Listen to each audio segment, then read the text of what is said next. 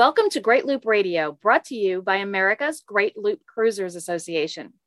We're dedicated to sharing Great Loop information and inspiration with those actively cruising, planning for, or dreaming about a Great Loop adventure. I'm Kim Russo, the director of AGLCA. Today, we're going to talk about a topic that sparked a lot of comments and a lot of interest on our members' discussion forum recently, and that is the VHF radio and the proper way to use it and the way to use it and follow proper etiquette as well as rules.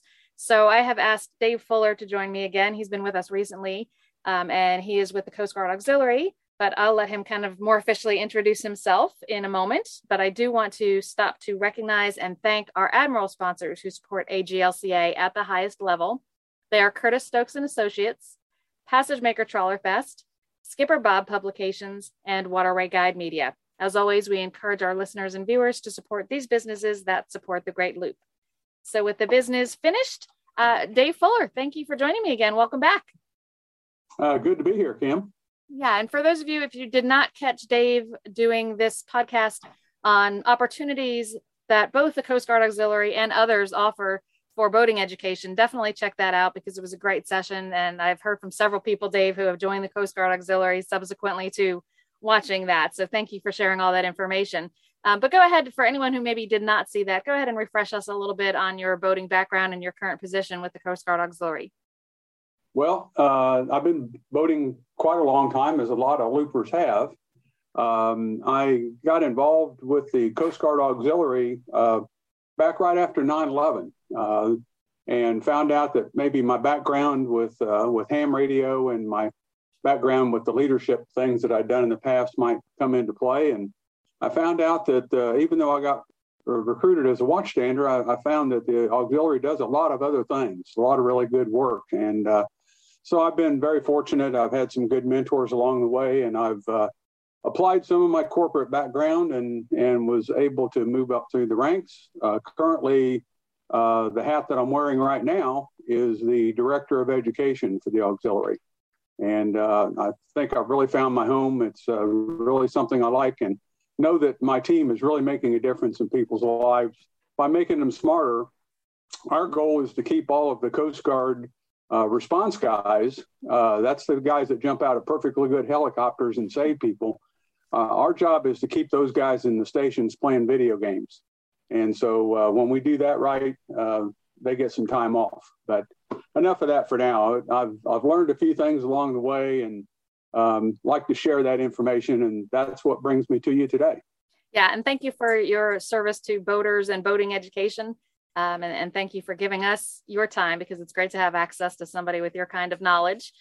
Today, we want to talk about the VHF radio because I think all of us can use a refresher sometimes. And we do have a lot of new boaters who really aren't familiar with using the VHF, particularly some weekend boaters tend not to use it as much as long distance cruisers like loopers might. So using the VHF radio properly is, it's partly about rules and regulations. It's partly about courtesy, and it's a lot about safety. So we really want to focus on all of that. Tell us what the Coast Guard says about the VHF, who's required to have one, and what kind of true regulations as opposed to just courtesy are there surrounding the VHF radio. Sure, Kim. Let me kind of break this into a couple of separate parts. Let's start with why we have VHF radio. It has multiple purposes, but its primary reason for being available for us as mariners, and this is according to the FCC, is safety at sea. The secondary reason is the needs of the vessel, not necessarily the captain or the crew. And this authority comes from the Communications Act of 1934, and is currently found in the Code of Federal Regulations. Those of you that look that kind of stuff up, CFR Title 47, Part 80. And it's important to understand that the FCC, Federal Communications Commission, is the authority on radio communications, not the Coast Guard. Remember that these marine VHF channels are shared radio spectrum with all users, and there's no private conversations on the radio. So radio rules for mariners kind of fall into two categories. One of them they refer to as compulsory. In other words, you're required to carry a radio, and that would include boats that carry more than 6 passengers for hire. And then the other category are the voluntary vessels, which are those that are under 65 feet that don't carry passengers. And of course, that fits most loopers. If you have a vessel over 65 feet, you must have a ship station license, and you also must carry a radio. The ship's station license, and with that, you also need what's called a restricted radio telephone operator's permit. It's required if you are a U.S. flag vessel and you're traveling outside U.S. waters, or if you communicate with another vessel outside U.S. waters. And of course, this would include Canada, the Bahamas, et cetera. And it's all due to international treaties. And you can find a lot of this stuff, and you can look it up yourself I feel is a little bit challenging to navigate FCC website. Some people have a little easier time than I do with it, but anyway, you'll find it all there. So it's important to know that radio communications, according to the rules, they're prioritized. And this is the order that they're prioritized in. The higher ones take priority over the lower ones. So we start with the most important one, of course, is the one we all know is Mayday. That's the distress communications. They take precedence over all others. Then moving down the list, the next in urgency is something that we call PON. And those are urgency, messages of urgency. Safety is next on the list, and you'll hear somebody call out security, and those are safety messages. Then comes navigation, movements, and the needs of the ship. Government, of course, gets stuck in there, and then everything else kind of falls below that, which is kind of the things that we use it for most often. And, you can get in trouble if you violate some of those rules. Some of the egregious ones, I don't expect any of our listeners here to violate any of these, but the ones that the FCC has to deal with most often are interfering with distress signals, false maydays, willfully interfering with another station, et cetera, et cetera, et cetera. But not really an issue, I think, for loopers.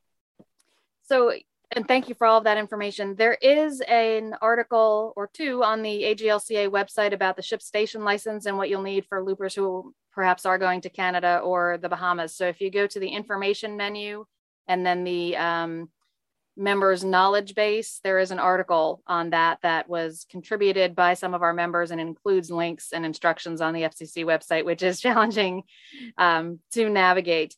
But Dave, a couple of the things that you mentioned there, as you said, most people are familiar with Mayday, but perhaps not so much with PON or even Securite. So can you give us a couple of examples of when a looper might need to use those, or even perhaps when a looper might expect to hear those coming through the radio? Yeah, well, Securite is the one you'll probably hear most often, and that is there's something out here that's going to be in your way. Look out for it. An example might be there is a floating object or something that might be out in the way, and you would call out the location of it just to let other people know that it exists. Mm-hmm. Also, you may be coming around a blind curve. I know there's one marina that we stayed at down in Key Largo that had a very, very sharp 90-degree turn, and you really needed to announce your intent to go around that corner before you got there, because you don't want to meet another boat in that blind corner. So you would call out a Securite to let them know that I'm coming through here. If you're out there, please, give me room to get through. PON, the urgency ones, the boat's not on fire and we're not jumping in the water yet, but we have a serious issue. We maybe have some water coming in, or just to let the Coast Guard know that you've got some kind of a problem, but not a life endangering issue. The boat's not on fire and it's not going to sink right now, but I've got an issue that's creating a problem that could lead to something bigger later. So you might hear an urgency. A PON would be that sort of thing. Doesn't rise to the level of safety of life, but it is still an urgent message. Right. Okay, so moving on to kind of monitoring the VHF while you're underway on the loop, what channel or channels, as it may be, should loopers be monitoring when they're underway on the waterways? Well, it depends on where you are, Kim. Obviously, the one that we all need to monitor is channel 16, which is the hailing frequency that you hail other boats on. Once you make contact, you move to a working channel. But also, I'm a very strong proponent in areas where you have commercial traffic, which is a good portion of the Great Loop, that you would also monitor channel 13. And channel 13 is where most of your commercial traffic will be. So if you need to talk to any of those boats, you'll probably find them there first. Now, they are required to monitor also channel 16, channel 16, but generally they respond on 13, on 13. In some areas, high traffic, high density areas, I think New York Harbor is this way. There's a number of large harbors that you go in that sometimes they'll be using channel 9 as the alternate hailing and distress channel. If channel 16 gets pretty busy, you can do the same thing on channel 9. So, but that really depends on your location. And the big, usually it's the big harbors is where you run into that. Now, if you have a second radio or you have your radio set on scan, you can kind of establish, you monitor the pre-established working channel. If you have a group running together, if you have several boats, you may pick a channel and say, we're going to communicate back and forth on this. Now, when you get to bridges, bridge tenders usually are on channel 13, well, it's 13, except in Florida where it tends to be channel 9 in Florida, quite a number of them. I think pretty much all of them in Florida are on channel 9. One that you probably don't need to monitor, but you do need to be aware of it, and you do need to be able to turn there if you need to, is the Coast Guard non-emergency channel is 22 Alpha, 22A. And what that A stands for is a USA frequency. If it's just channel 22, your radio might be on the international. And I'll talk a little bit more about that later. But 22 Alpha is the USA frequency that you would talk to the Coast Guard. You might call them on channel 16, and then they would switch you to channel 22 Alpha to carry on the conversation. That gets the traffic off of 16 and frees it back up. But most commercial ships are on 13, as that is the bridge-to-bridge channel everywhere. So a really good resource for you to see what all these channels on your radio are used for. The Coast Guard Nav Center, and the kind of the easy way to get there is the NavCen, navcen.uscg.gov, navcen.uscg.gov. It has a wealth of safety information and navigation information, including radio. And if you spend a little time on that website, you'll get some really good authoritative answers. So as I said before, remember that when you're in the U.S., you use the U.S. channels. And when you're outside the U.S., you use the international channels. Now, your radios might have a switch, a button or something. Some of them, it may be a menu programming change. You'll have to look at your at the owner's manual to see what it calls for, to how to make sure you're on the right series of frequencies. Most of the frequencies are the same between international and USA, but there are a few of them where they're called duplex frequencies, where you transmit on one, you receive on another. And some of those are simplex frequencies in international, where you talk and receive on the same frequency. So again, we're kind of down in the minutia here, but make sure you're on the right series of channels. Yeah, so just a point of clarification, if you would, for us, Dave. You mentioned kind of having the radio on scan. One of the topics in the discussion forum was to monitor, two channels, 13 and 16, possibly some others. Is that the same as setting the radio to scan, or is it different for which when you want to monitor a few specific channels? It depends, Kim, on the specifics of your radio. Some radios are capable of scanning. Some radios are capable of dual watch or tri-watch. Some will just go through every single channel, and it'll stop when it gets a radio traffic that exceeds the squelch level.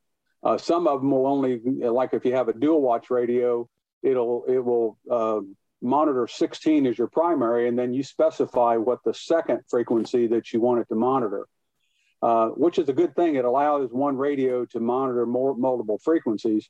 But the one drawback to it that a lot of people don't understand is when a call comes in, that radio will stop on that call. And as long as there's radio transmission going, it'll stay on that channel. But most radios, as soon as that radio transmission stops, it'll start scanning again. And you may or may not catch what channel that radio transmission came on. So it's a little harder to do the dual watch or tri-watch or the scanning, because you have to pay a little bit closer attention to the radio to see what channel did the radio stop on, and where's that radio traffic coming from, which channel. So, and some of our members were recommending having 2 radios at the helm station. Talk to us a little bit about what the advantage to that might be, and whether you personally subscribe to that theory as that's something you should do. Very much so. I am a big proponent of having multiple radios. So, the big advantage, if you have a dinghy and you go ashore, having a handheld radio, and you leave somebody on the big boat, that still gives you communications back and forth from your shore party back to your mothership. But one of the main reasons I use 2 radios is redundancy. What do I mean by redundancy? Well, you have 2 completely independent radio systems. Your handheld radio has its own power supply. It has its own antenna. It has its own transmitter, its own receiver. So it's completely independent of your main radio. Why is that important? Well, we found out when we were on the loop and we were coming across Apalachicola Bay, and our primary radio quit. And of course, I did all the quick troubleshooting. I thought maybe a fuse came loose or a wire became unplugged or something. And I went through all the troubleshooting, couldn't fix it. So we still had a handheld radio that could communicate, close in, and of course, going across Apalachicola Bay to Carabel was no big deal with the handheld. However, we had planned to do the Gulf crossing the very next day, and there was no way in the world I was planning on making the Gulf crossing with only a handheld VHF radio. So we managed to pick one up at one of the marinas there in Carabel, and we kind of MacGyvered it in, we made it work so we could make our crossing. And so, having that redundancy of radio capability is really important in case of a failure. And, what's the chances of it? I don't know. I don't buy lottery tickets all that often, or don't visit Vegas and play the odds there. But it does give you complete redundancy. The second most important thing is a lot of times there's a lot of chatter on the radio. You might be monitoring 16, or you might be monitoring channel 13 or whatever. And, it becomes a distraction. It actually decreases your situational awareness because you're listening to all this chatter. So wouldn't it be a neat thing if you could hand a radio to whoever else is on the boat with you, tell them to go someplace else, monitor that traffic, and if it's anything important, they come back and tell you. And otherwise, it just takes that mental load off of you, and gives you far better situational awareness. So it's got a lot of advantages, and really no disadvantages that I know of. Yeah, and I think some groups of loopers who are traveling together and have something they need to discuss about locking through, and who's going in what order, having that second handheld can allow you to go to a different channel and have that discussion. And if it's going to be a little bit of a longer discussion, you can still be monitoring 16 on your main radio. So I've known several loopers who have used the second radio at the helm station specifically for that. So, I agree. There's very little disadvantage to having it there, and tons of advantages. Let's take a quick break and play a message from a sponsor. When we come back, I want to just kind of walk through, what is the correct and proper and courteous way to make a call on the VHF. So for folks who have never done that before, it can be a little bit intimidating because it's not a private communication. There's lots of people out there listening to you. So we'll just run through the right way to do that, and we'll be back in a moment. This is a message from Captain Scott A. Wally. Hello, fellow loopers. S.A. Wally Marine Services is new to AGLCA, however, not to boating nor the boating community. Very few people have the opportunity to experience the Great Loop. In doing so, the time may come where some guidance and or assistance is needed. This may be in the form of either travel or technical support. My goal as a seasoned captain and AGLCA sponsor is to be there for fellow boaters, as we are all shipmates in this exciting adventure. Signed, Captain Scott A. Wally of S.A. Wally Marine Services. We're back on Great Loop Radio. My guest today is Dave Fuller. He is the current Director of Education for the U.S. Coast Guard Auxiliary, and we're thrilled to have him back with us. Today's topic is the VHF radio and the correct way and the courteous way to use that. So, Dave, if you would, kind of run through how a looper should use the radio to make a call, whether that's, to reach another vessel, to arrange for a slow pass, or whatever the reason might be. Talk about the channel and the correct verbiage to go along with that. Okay, Kim, very well. Yeah, the first thing you have to realize is actually properly using the radio, and how do you control the microphone. Starting out with that, you basically hold the microphone at about a 45-degree angle to your mouth, a few inches away. You don't want to be eating the microphone. You want to hold it a few inches away. You press the push to talk button, wait about a half a second before you start talking. And otherwise, if you start talking before you press the push to talk button, all of that is not heard by the person on the other end. So just kind of build that habit if you can. So the proper way to hail any vessel, if you know the name of it, it's great. And I've got another thing here you can do if you don't know the name of the vessel. So let's start assuming you know the name of the vessel. So the first thing you do is you call the name of the vessel that you're wanting to talk to. You call their name 3 times and then announce yourself and what channel you're on. So as an example, I'm trying to call the boat real time. So my call would sound like this: real time, real time, real time. This is Bite Me on channel 16. And always say the name of the other vessel first and always call it 3 times. And you say you're on channel 16. You're not on channel 16. You're on channel 16. So why do you call it out 3 times? It's very simple. It's very likely that they have other things distracting them, and they're probably not concentrating on radio calls. And they might just miss their name being called if you only call it 1 time. So by saying it 3 times allows more opportunity for them to hear and understand that you want to talk to them. And then going back to what I said earlier about having multiple channels, or a person that's monitoring multiple radios, or the radio is on dual watch, tri-watch, or scan, it also keeps that transmission going a little longer where they can glance and see what channel they're on. And then by announcing what channel you're on, that gives them confirmation. I'm calling them on channel 16. So that's the best way to do it. Okay. Now, if you're not on AIS and can't see the name on the boat, you kind of use a similar process, calling the boat name 3 times. You identify yourself and state the channel you're on.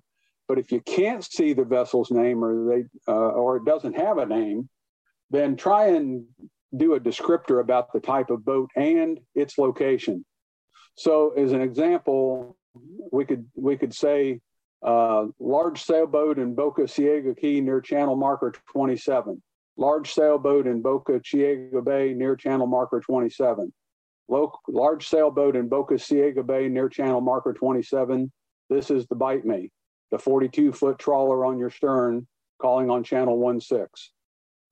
So that's a way you can do it if you don't know the name of the boat. Okay. And then what is the appropriate response if you are the one being hailed? Well, if you don't get a response from the boat that you're calling, just kind of be patient and give it another minute or two and try it again. But if somebody is calling you and say it's on channel 16, so your reply to them would be, bite me, this is the real time. Switch and answer on channel 72 or whatever other channel you want to use. 68, 69, 71, 72, 78, I think. I'd have to look at my list. So there's a bunch of them you can use, but you would say, bite me, this is real time, switch and answer on channel 72. And then switch over to that channel and you'd say, bite me, this is the real time, over.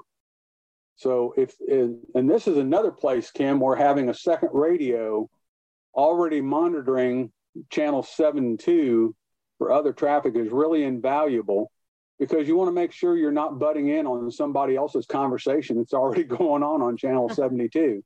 Right. And if there's a party's going on there, go find an empty channel to take the conversation to it. So, remember to listen before you transmit, so you don't step on somebody's transmission. And then one other real quick thing, Kim, one of the things I highly recommend is we use what we call pro words. And the pro word, I think a lot of people have heard this, is over. So over means that I'm done talking, but I expect you to have a reply. I expect you to reply for me. When you're done with the conversation completely and you don't expect somebody to come back to you and have additional transmission, use the pro word out. So if that's when it's finished, no replies expected. And then remember to switch back to the whatever channel you've been monitoring on. Now, the primary reason that whole communication starts on 16, because that's being monitored, and then moves to another channel, is to keep 16 free from chatter. So tell us a little bit about why that's so important, and, what's likely to happen if you forget that rule. The Coast Guard is obviously monitoring what's happening on 16 and wants that to be clear. So tell us a little bit more about why that's so important. Well, the designation of channel 16 is that of a hailing frequency. In other words, that's where everybody's going to listen. And if there's a problem, that's where the conversation starts. Once you make contact, then you need to move off of channel 16 onto whatever other working channel that you have. If you persist and carry on a conversation more than a few seconds, the Coast Guard will gently remind you to get off the channel and take it to another working channel. And it gets a little bit more, it kind of escalates from there if people ignore that. We're kind of a self-policing community, so to speak. The majority of us are. Yeah, there's a few yahoos out there, but by and large, the Marine community kind of helps itself along, and we kind of self-monitor and help remind people that channel 16 is for that purpose, and keep that frequency free. Right. And then the other thing that I think some of us don't know the details of, talk to us a little bit about the difference between the high and low power transmissions and when it's appropriate to use each. Okay, very good. Yeah. The low power channel, your radio is programmed, your regular installed VHF radio is programmed to go to one, or the lowest power setting, which is generally 5 watts on the full size radios.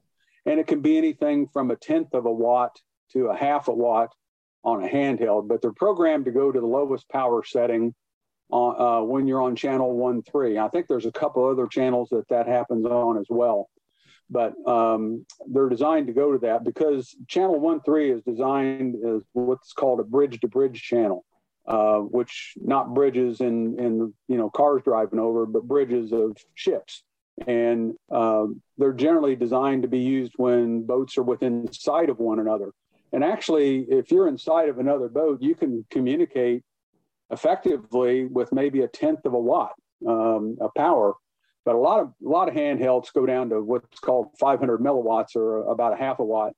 And high power on most handhelds is 5 or 6 watts. I think there's a couple of them out there, it's 7 or 8, but most of them are 5 or 6 watts. But fixed mount radios often are 5 watts on low power and 25 watts on high. So what's the difference between that? Your radio footprint gets a lot bigger at 25 watts. It could be as much as 15 to 18 miles. And at low power, it shrinks down to maybe a couple of miles. But remember that the most important factor in range is not so much the power, but your antenna. And having the antenna up high is really will give you more range, even at lower power settings. A real quick word about antennas. There's a lot of boats out there that you see that the antennas are kind of raked back at about a 45-degree angle because everybody thinks that's cool looking. And yeah, it may be cool looking, but it's not very good for communications. Antennas work best when they're completely vertically orientated. And why that is because the radio waves propagate perpendicular to the antenna. So that means if your antenna is laying vertical, what happens is half of your signal is going down into the water, the other half's going into outer space, and people probably aren't going to hear you parallel to the surface of the water. So the more vertical it becomes, the better your carry. And that applies much more highly for handheld radios because a handheld radio has generally a little small rubber duck antenna, and they're not real effective transmitters either. So they need all the help they can get. So try and remember when you're using your handheld radio, try and use it in as vertical an orientation as you can. All right. Well, before we wrap up, any other things, tips, or otherwise that you wish loopers understood more about the VHF radio and its usage? Well, I think, for especially boaters that are new to VHF radios, I think maybe build yourself a little cheat sheet and write out a couple of scripts to get you through the first few calls. There's some good resources out there. Boat US has a couple of really good videos on marine VHF. Another good source that I looked at their website yesterday, America's Boating Channel, part of the US Power Squadrons. They've got some good videos on VHF radios. But I would urge everybody to be kind of careful, not just any YouTube video out there maybe are not quite all authoritative. Use your best judgment. But a couple of really important things on VHF marine radios, and I'd really be remiss if I didn't add these. One of the issues, or one of the systems the Coast Guard has is it's a system called Rescue 21. And it's a really sophisticated system that tracks people that have distress, and they press that little distress button. They do have radio directional finding equipment that kind of helps them get close to where you are, figuring out your position.